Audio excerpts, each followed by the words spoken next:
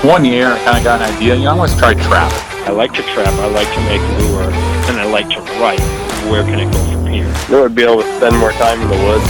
I was losing money hand over fist trapping, but I didn't care. Getting the traps out there is the hardest part, I think, with them. I would leave the critters in the back of my truck in the high school parking lot. We're gonna set traps, like, no matter what. Some of these guys have trapped these areas for generations. Got through the fur ban, thank God. This is northern Michigan. This is what you do. Representing trappers in a positive light. I'm gonna ask you guys a question. Do you know everything? This will be fun. Trying to learn something from these legends. Ask questions without asking questions. Volumes of Fur Fishing Game magazine.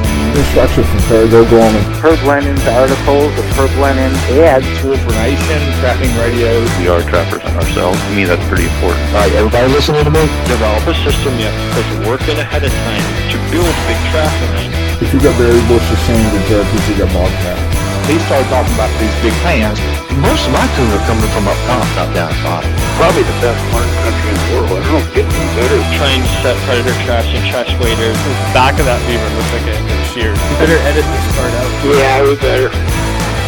Hello and welcome to the Trapping Today podcast. I am your host, Jeremiah Wood. I'm not in the fur shed today. It's way too cold in there. I didn't get a good fire going. But thanks so much for tuning in. It's great to have you guys here. We are brought to you by Kaatz Brothers Lures, KAATZBROS.com. Trap smarter, work harder, enjoy the success that follows. You can find them at their website, KaatzBros.com, and you can find the books, DVDs, baits, lures, traps, everything you need to get going on the line. We're also brought to you by Fur Harvesters Auctions, where the world comes to buy wild fur. Fur Harvesters is the remaining auction house in the wild fur industry. Those guys are trappers. They're working hard to get your fur in front of as many buyers as possible. And there's just a few more weeks to get your fur to them for the March auction. So check them out at furharvesters.com and figure out where you need to go to get your fur into that auction. And try and do your best to get your fur in front of as many buyers as possible and get the best price that you can. Because as we all know, it's not a spectacular fur market, so we need to do what we can to try and get the best price possible.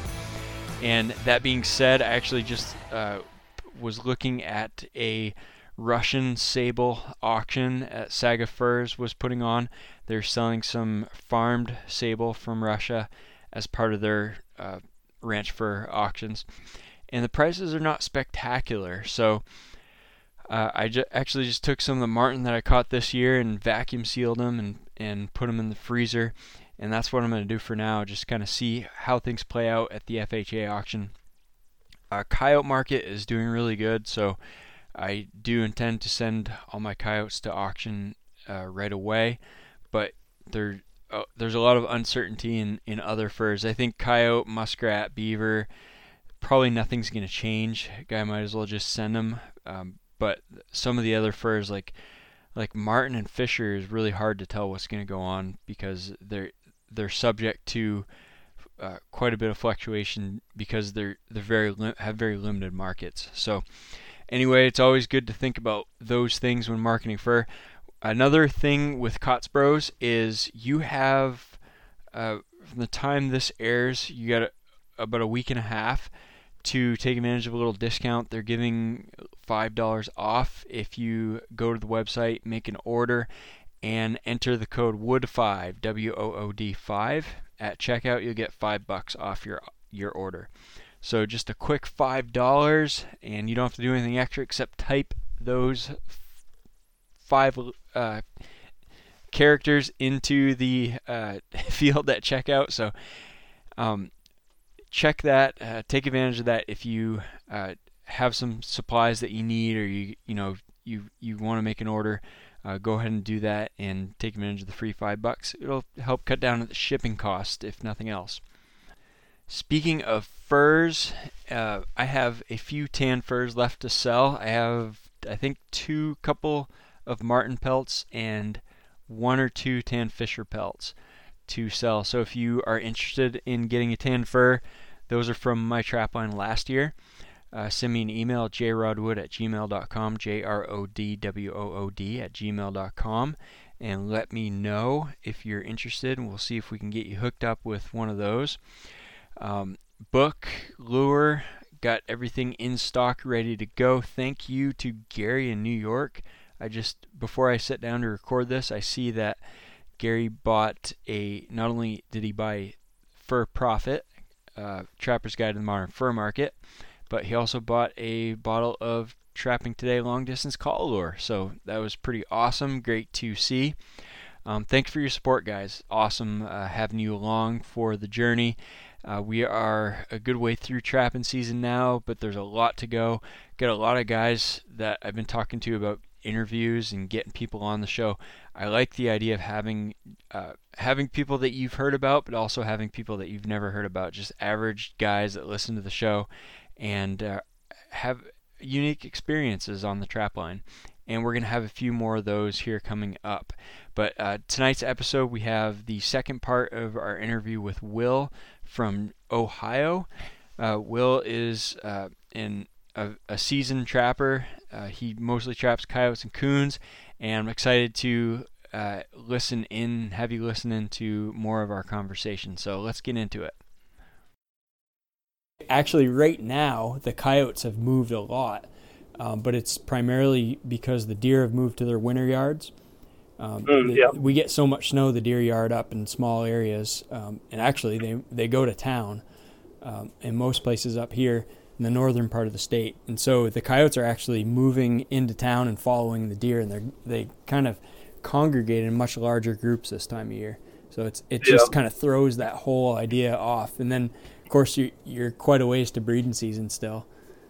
Yeah. I think we won't really have a real good snow.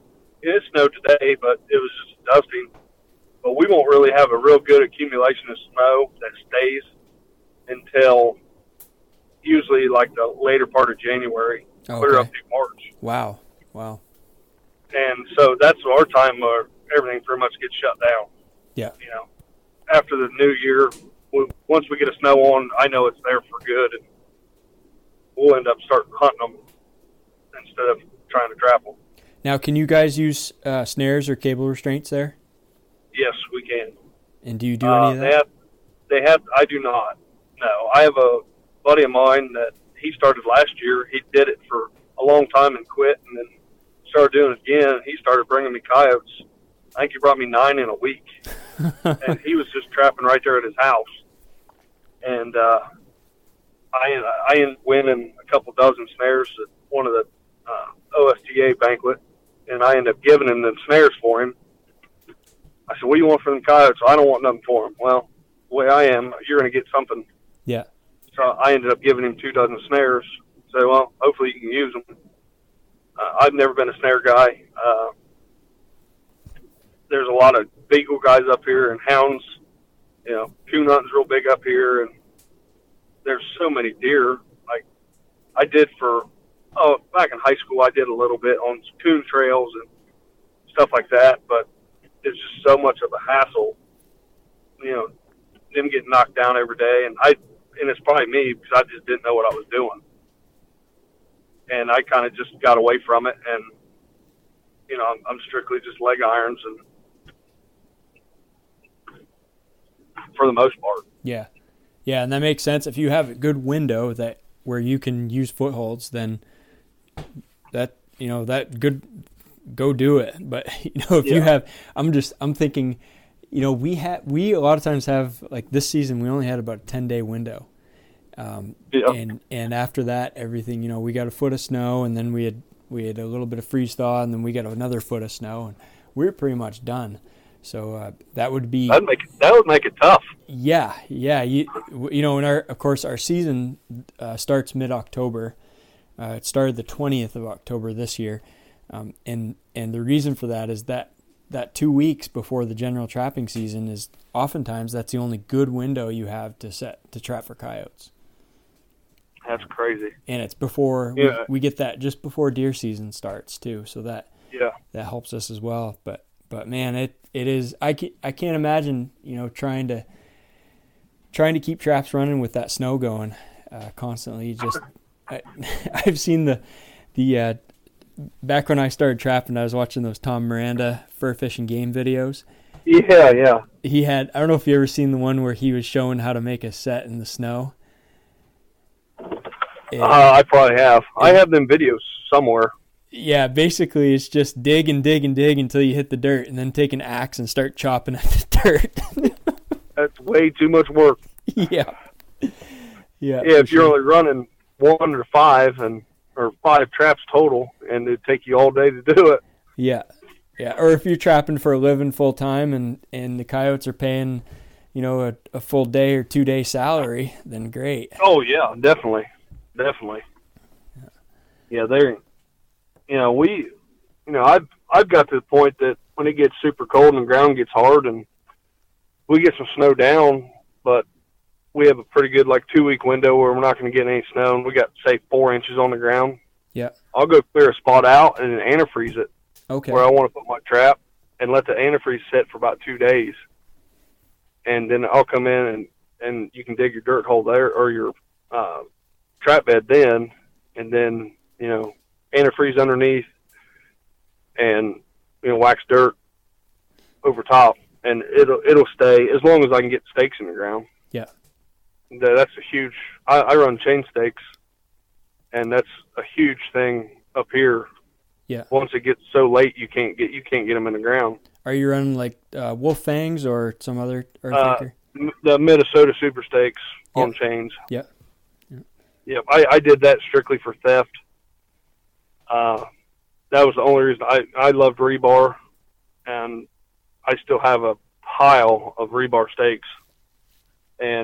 But the only reason I went to the chain stakes is for theft.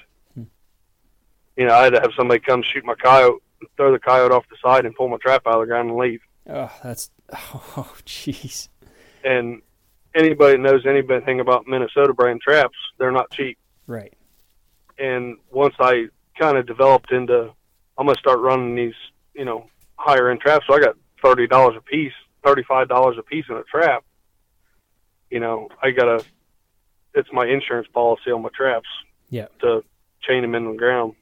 Yeah, and you don't have guys running around with J-hook tools or anything, so they probably start yanking on that, and they go, it's not worth it.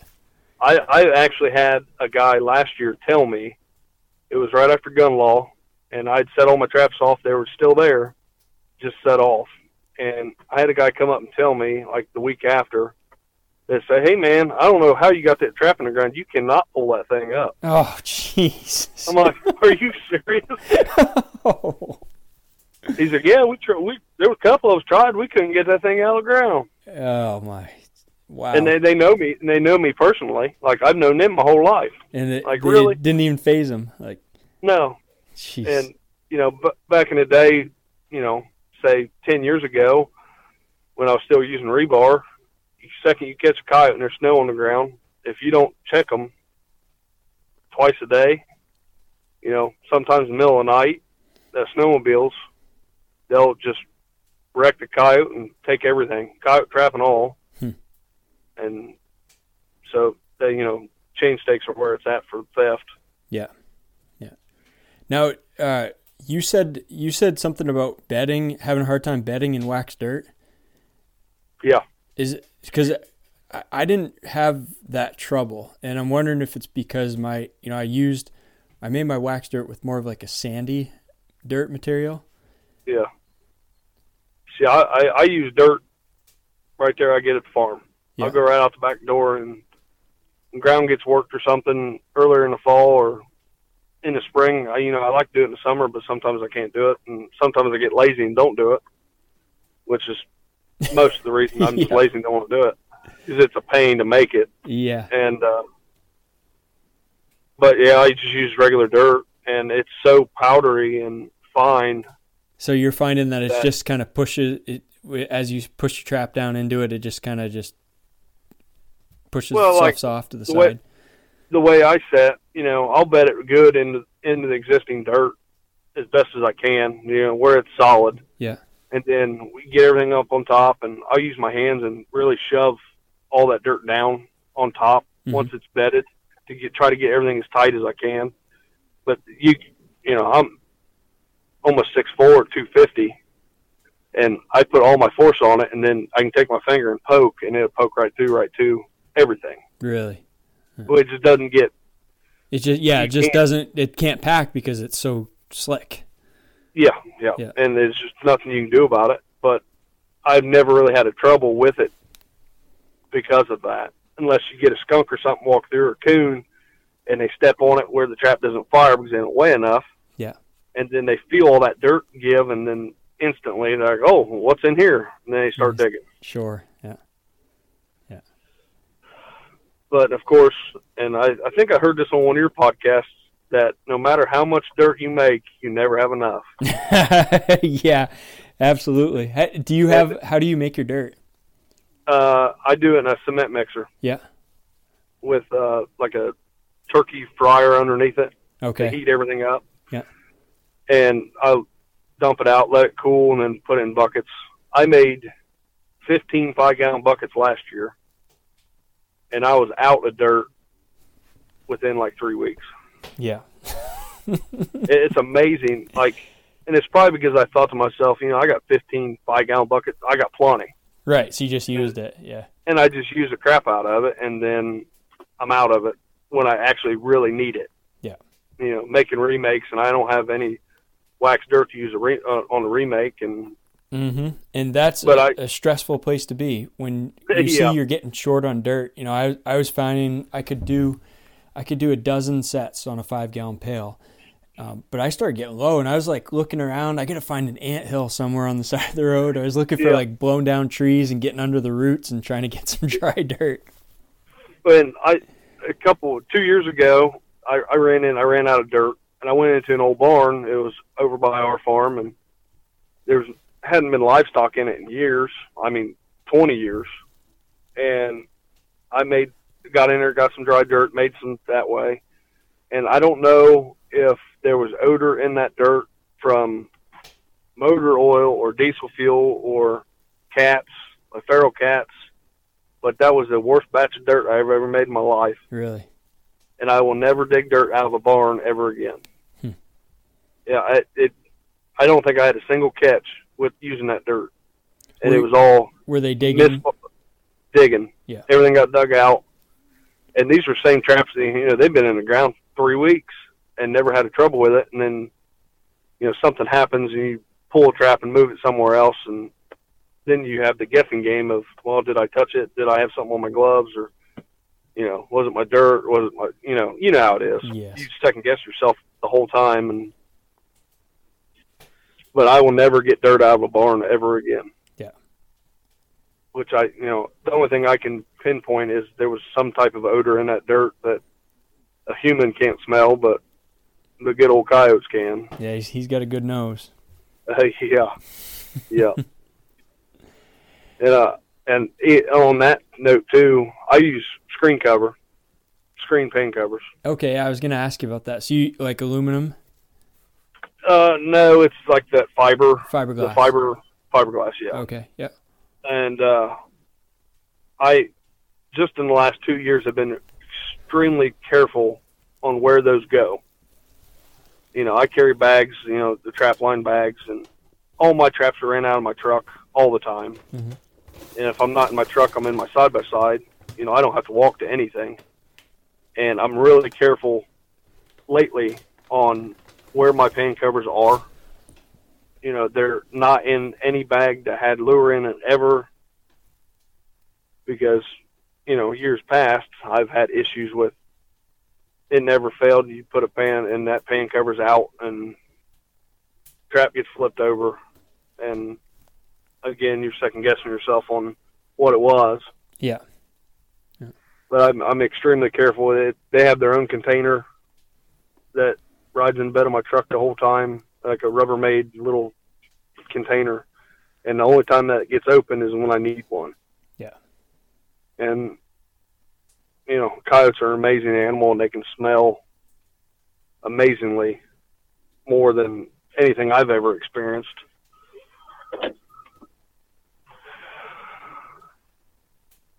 Yeah, for sure. So, so does that stuff, is that hard? Can you bend it? Is it pretty rigid, or flexible? It's not rigid at all. It's pretty flimsy. It's about like a piece of paper, really. Yeah. Like you hold one end of it, it's going to fall. Like, okay. It's really flimsy. And I did try the aluminum ones for a while that you had to bend and pre-bend. Mm-hmm. But running MB650s, there's not a lot of room. It had to be exactly perfect, or you were getting a hump and you couldn't get rid of the hump. And yes. Yeah. And because there's no room inside them jaws between the base plates and then your dogs are holding the jaws down, and then your pan is so big, and there's just no room to, get a good aluminum pan cover down in it. Yeah. I've never used underalls. I know a lot of people do, and a lot of people love them. I've never even seen an underall on my line. Like, I wouldn't even know what to even do with it. Yeah, I experimented. I used the aluminum screen and I used the polyfill, and I'm not really sure what I like better. Actually, I think what I like better is just a big pan with no pan cover. Yeah. So I'm probably going to do a little bit more of that, a little add-on. Are you talking like expand the pans? Yeah. Something. There's another guy that sent me some pans they're not expanded pans, but they're the same concept. For those 550s, and I did well with them. So I just like the idea of not having to worry about that bubble up and then try to cover that up, or you're spending every second you're there trying to fix that is time you could be spending setting another trap. And I got a question for you about this. You said the polyfill or the underall, whatever you want to call it. In a condition, Southern guys can probably get away with it. The way I look at it, and I don't know, this is why I'm asking you, say that is underneath your pan and you have some rain and then it comes through and freezes. Is that going to be a lot more rigid if it gets wet and it freezes? So it's not supposed to retain any water. Okay. It's kind of that poly material just kind of it sheds water really well. So okay. I'm trying to think. I didn't have a case where, I pulled before we froze up. We got a lot of rain, but I didn't have a case where I could have tested that. But I don't think, just based on when you pull them out, even after rain, the water just sheds right off of them. So I don't think that you could freeze one. I guess we could test it. You could dunk one in water and put it outside and see if it froze hard. Yeah. That was like me just thinking about it, like thinking if it gets any water on it at all, or if it absorbs any bit of moisture and you're dealing with 15-degree weather, your 3-pound pan pressure is going to be 9 pounds then. Yeah, right. You know right. what I mean? Yeah. And yeah, but that's the only reason I never even tried them. Yeah. I had the issues I had with the rain, of course, was just the whole trap bed just got so soaked in water that it was just like it was a bridge. The coyotes were stepping right on top of the trap pan. And they weren't firing the trap. Huh. That's bad. And I'm guessing that a lot of that is just not having wax dirt at those sets. Now, do you use drain holes? Yeah, I tried it. Actually, I watched you and Chris's video, and Chris had talked about the drain hole, so I thought, I'm going to do this. And our soil is just in the woods there is just so poorly drained that I could not, even when I put drain holes in, they just everything filled right up with water.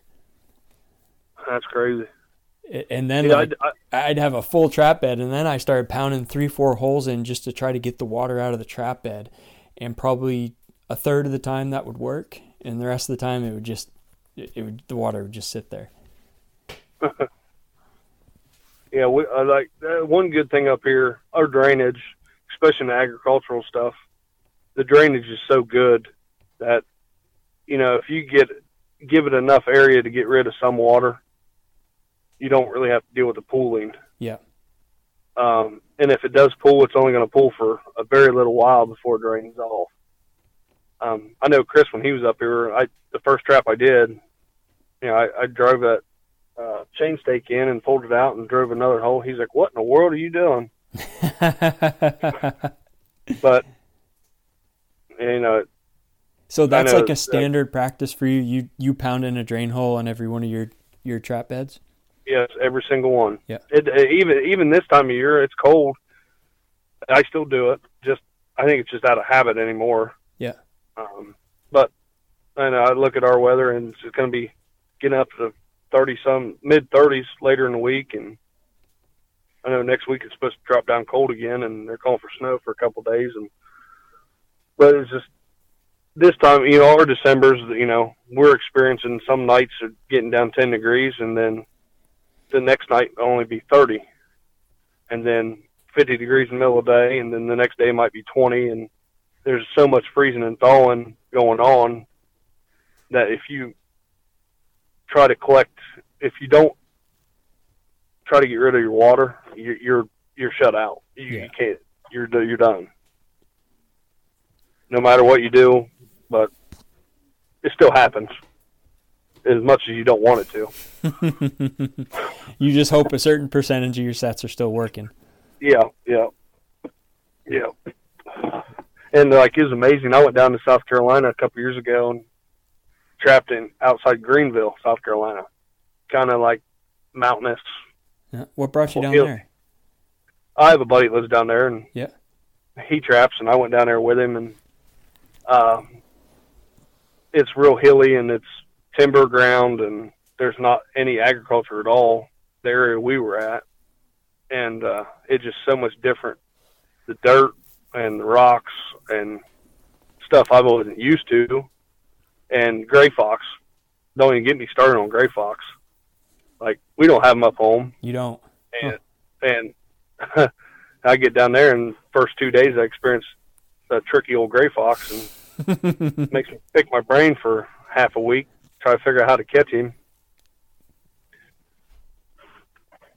Yeah, but no, we don't have gray fox up here. There is some southern Ohio, down on some of the timber ground where it gets a little more rolly. Mm-hmm. Up where I'm at, you can see for 2 miles every direction.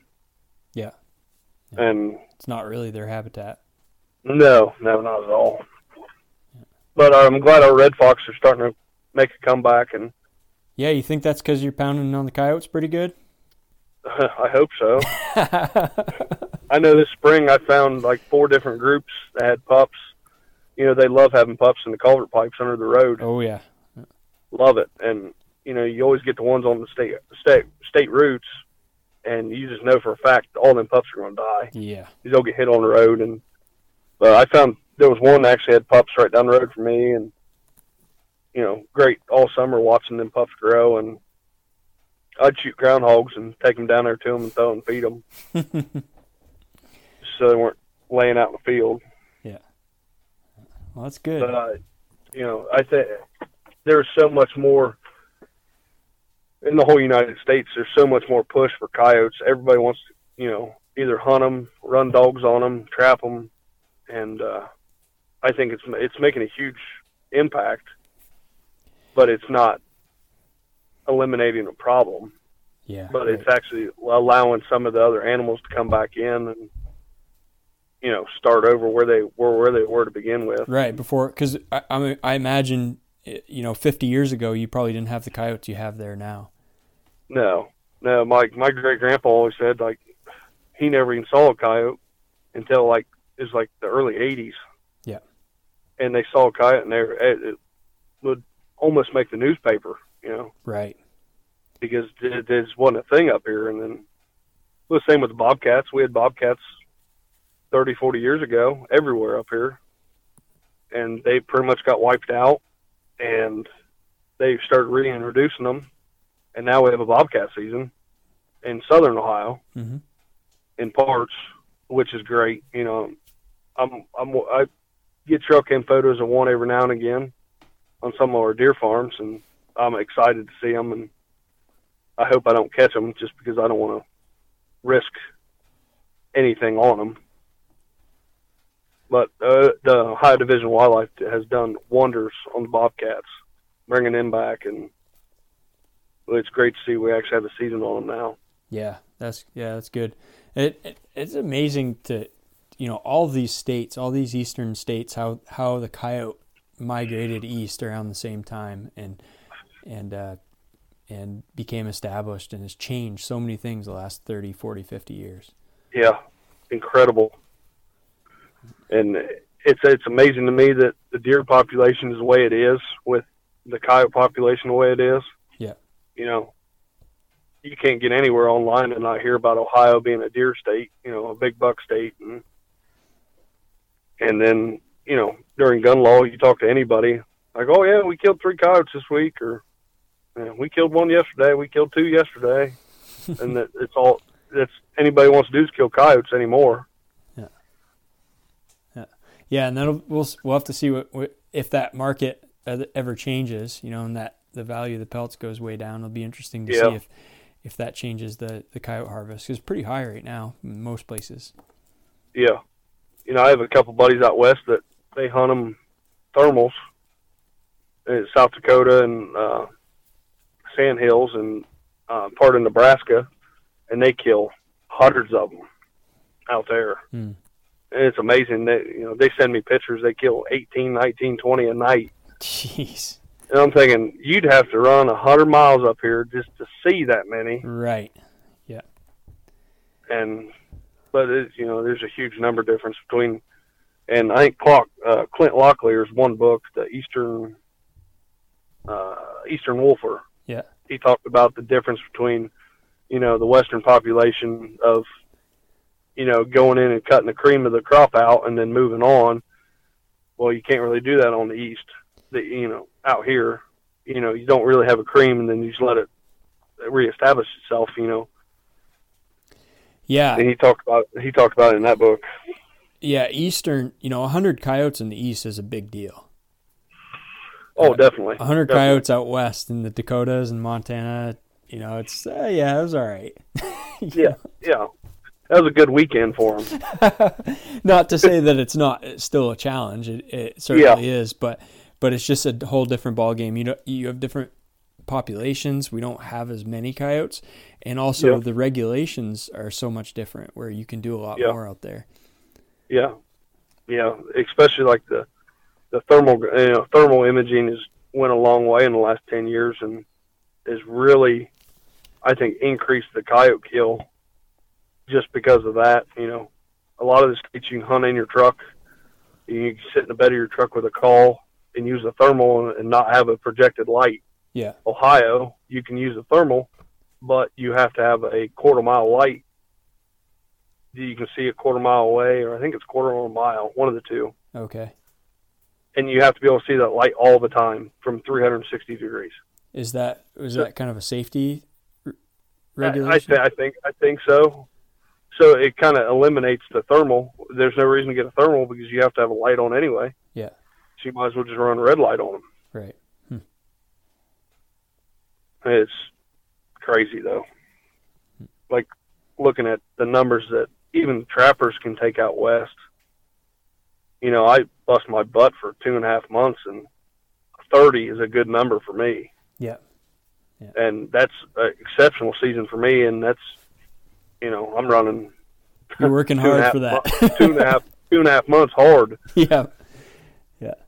So daily checks for a couple months. That's gonna grind on you pretty good. Yeah, it does, and it grinds on the family life, and especially when I get home, and I like to get stuff skinned right away before. I hate putting stuff in the freezer and waiting. Yeah. Especially coyotes because they're horrible to skin when they're frozen. Be careful with them, yeah. Yeah. And then you don't thaw them out too quick enough, or you thaw them out too quick, get them too warm, you get the belly gets green, and then yeah. And then, I have my wife is awesome, and she lets she says she hates trapping season, but I think she's just saying that to say it. And my kids, they love it. They, like I said before, they run with me as much as they can. Yeah. In the mornings I take them to school every day, and I usually check traps on the way to work or on the way to school, drop them off, and they're giddy when I wake them up at 6 o'clock in the morning. It's like, come on, we got to get ready, so we got to check traps, and they jump right up and they're going. Yeah, absolutely. And they love it. But it's amazing up here again on the numbers. I think my best on one farm ever is 9, and that's probably like a 1,200 acre block. And that's 9. I caught 9 in 7 days, all from the same 3 traps. Wow. And it was the whole family. I eliminated, it was literally, I think I had 2, I caught a double 2 days in a row, and then it was just singles every day after that. And then literally the next year, I can't catch a coyote on that farm to save my life. Wow. Huh. So it wasn't like there was a bunch nearby that filtered in. Yeah. Yeah. And I think, especially up around here, they follow the terrain, and they have their segments, and there's probably huge sections that there's not even coyote steps on because there's no reason for them to be there. Yeah. When you can go 2 miles in one direction and you don't even hit anything but corn stubble or bean stubble. Yeah, so the middle of a crop field, there's no reason for them to be there, really, right? There's absolutely no reason to be there. And I actually, tonight, before I talked to you, the last 2 mornings I've drove by one of the farms I've always trapped, and there's a grass strip that's probably like a 1/4 mile long, right in the middle of the field. And I don't know why it's there. It's never been there before. It's 10 feet wide and a 1/4 mile long. And I've seen a coyote there every morning, or for the last 2 mornings, there's been a coyote standing out there. Really? And I pulled in there tonight and said, hey, I'll let you know you'll see my truck tomorrow. I got to put a stop to this one. But, the terrain is huge here. There's a lot of river bottom ground that has a lot of timber on it. But, the coyotes have their set pathways, and there's huge sections that, I might have a farm of 5,000 acres to trap, but there's only 100 acres of it that are even worth even stepping on. Wow.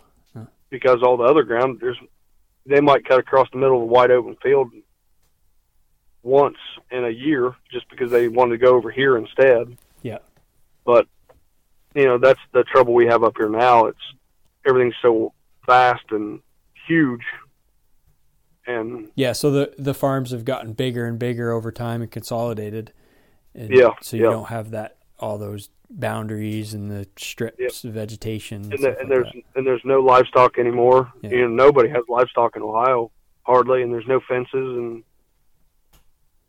But the one good thing is CRP, that conservation grass.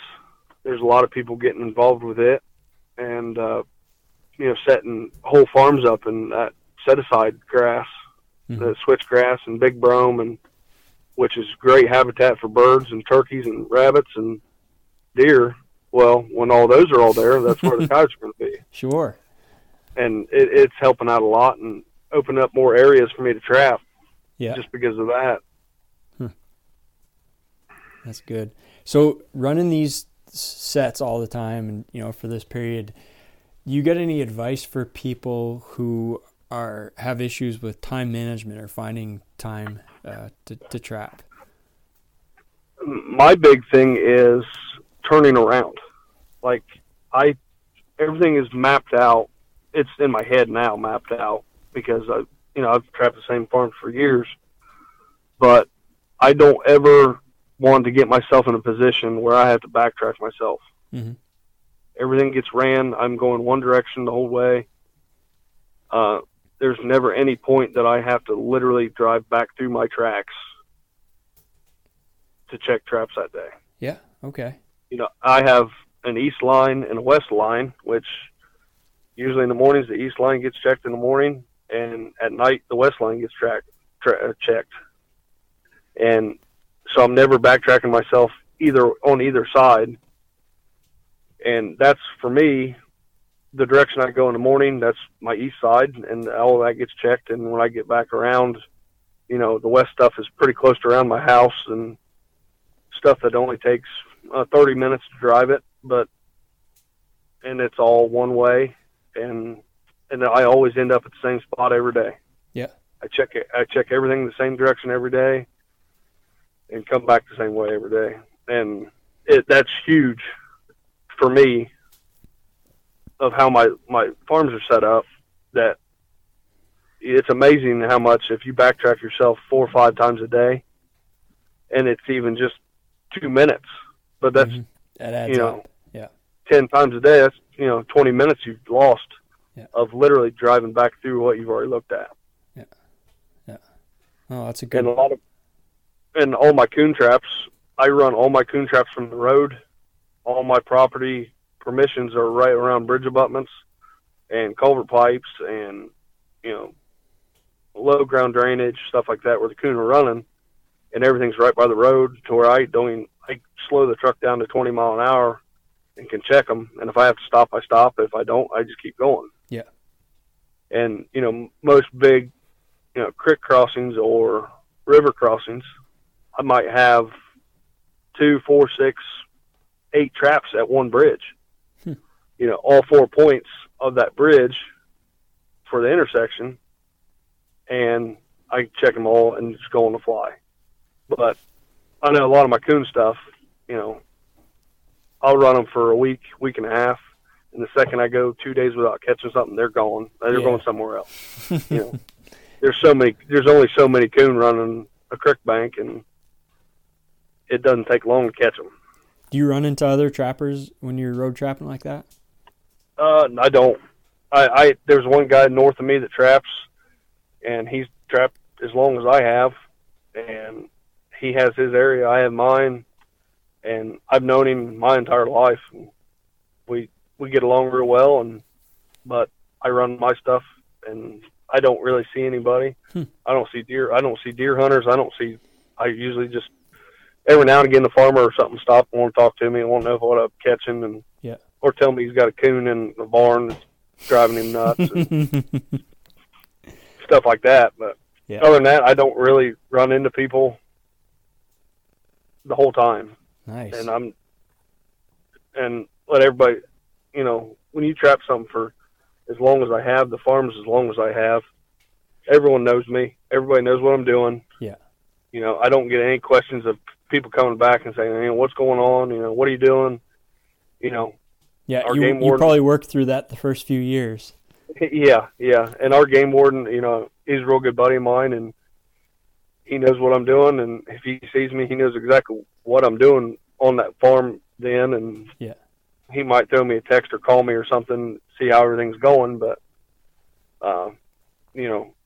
it's been so many years that I don't get bothered by anyone.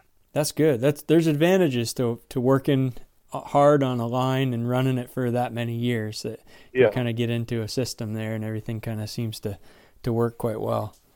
Yeah, and I love it now.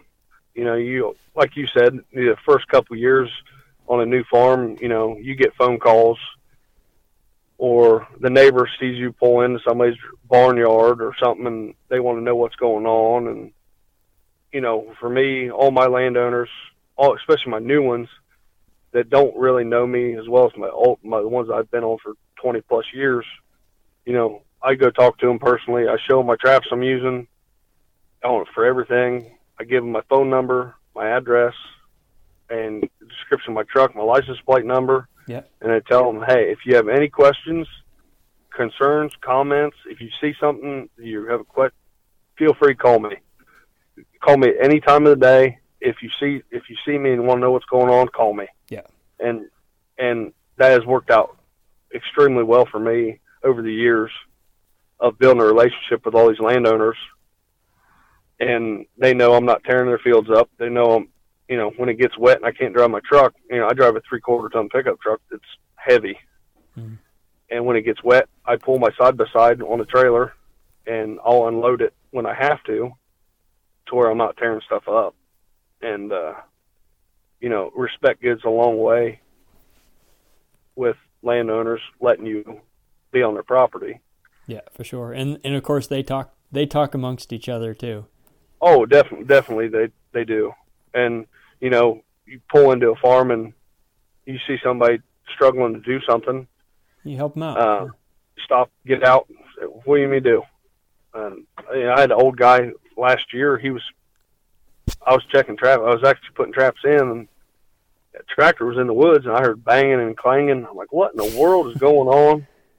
And I was pulling out, and I drove by him, and he's in his like mid-90s. Jeez. And he cut firewood every day. That's what he did. Well, he had a tractor running, trying to roll a big chunk of firewood in the bucket and couldn't get in the bucket. And then he was just driving all over trying to get to roll up in the bucket and couldn't do it. So I stopped the truck and I walked up there. I'm like, put it in park for me so you don't run me over. And he put it in park. I went up and just flipped it in the bucket. And he's like, oh, man, what would it be to be 60 years younger? But, stuff like that, gets you so much more. Oh, yeah. Gets you so much farther in life with, getting permissions. And, I'm happy to say that any piece of property within 4 or 5 miles of me in any direction, I can make one phone call and they know me personally and I can ask them anything and I can go trap it. Nice. And, that's huge to me, that, the respect part of it. Yeah. I'm a farm owner myself, and I don't want people on me. I give people permission to hunt and do all that, but I don't want them driving across the field in a pickup truck, rutting everything up and tearing stuff up. So did you grow up farming? Yeah. Yep. I did it for a while, and out of high school, I moved out to Montana and lived in White Sulphur Springs for a while. Nice. What'd you do up there? I was a cowboy. Yeah, there's not much else to do up there. I've driven through there. No. There's not much there. I went there just for that experience. I wasn't going to make a life of it. Yeah. I just wanted to say I did it. Yeah. And I did it for a couple cabin seasons. And finally, I just had enough of it one day. I said, I'm going home. I'm ready to go home now. And I did some trapping out there, just nuisance stuff around the ranch for some coyotes and stuff. But you're so busy, with cattle, you don't have time to do anything. Yeah. But it was a good experience, and I'm glad I did it. Yeah. But you settled back home. And finally, the question that we still haven't asked you after all this conversation is, how'd you get started trapping?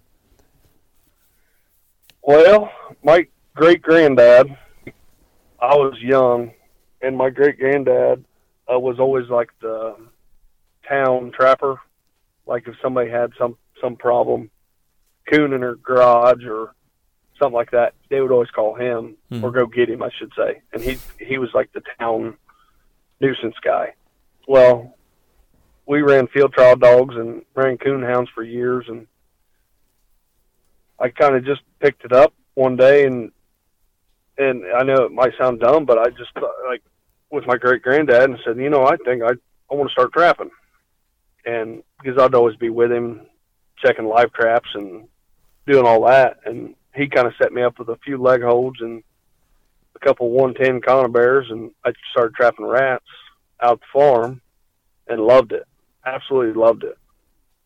I couldn't wake up early enough every day to go check them before school. And I had to walk everything. And my first year trapping, I had some Duke 1.5 leg holds that weren't no modifications, nothing. And I was, I don't know, 10, 11, something like that. And I went to a trappers convention in Ohio and sat through some of the seminars and watched some of that stuff. And I made my first coyote set ever. And I caught a coyote like 3 days later in a Duke 1.5. Wow. And from that point on, the only thing I wanted, it was coyotes. I still trap rats and mink and coon, but coyotes are my drive. And I'm pushing 20, right at 25 years of the urge for coyotes. And it hasn't gotten old yet, huh? No, not yet. No. And the first place that I caught my first coyote was caught.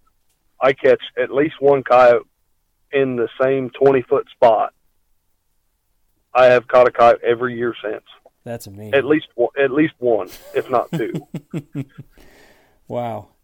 And it's one of them spots which I bought our old farmhouse and the house I grew up in, and the trap where I caught that coyote was right out the back kitchen window, like 400 yards out across the field.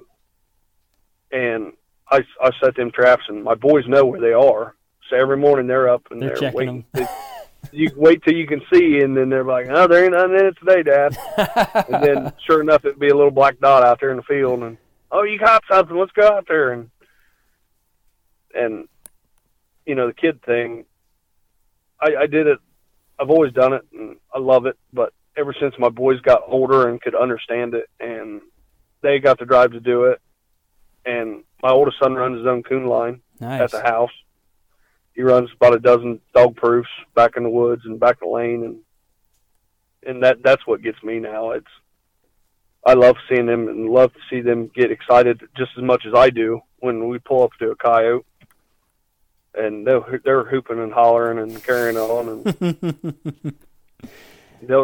and my wife, she won't sit in the first shed. I got my own first shed, and she won't go out there when I'm skinning. She says it's disgusting. But I got a big screen with a Nintendo hooked up to it, and the boys would come out and watch movies with me while I'm skinning, and they're asking questions the whole time. You know, why are you cutting it like that? Well, you know, or fleshing questions, and I finally got my oldest son skinning coon now, and he's not quite as quick as I am. He thinks he is, but he's not. How old is he? 12. Yeah. And he skinned one the other night, and he's like, "Time me." I said, "Okay, I'll time you."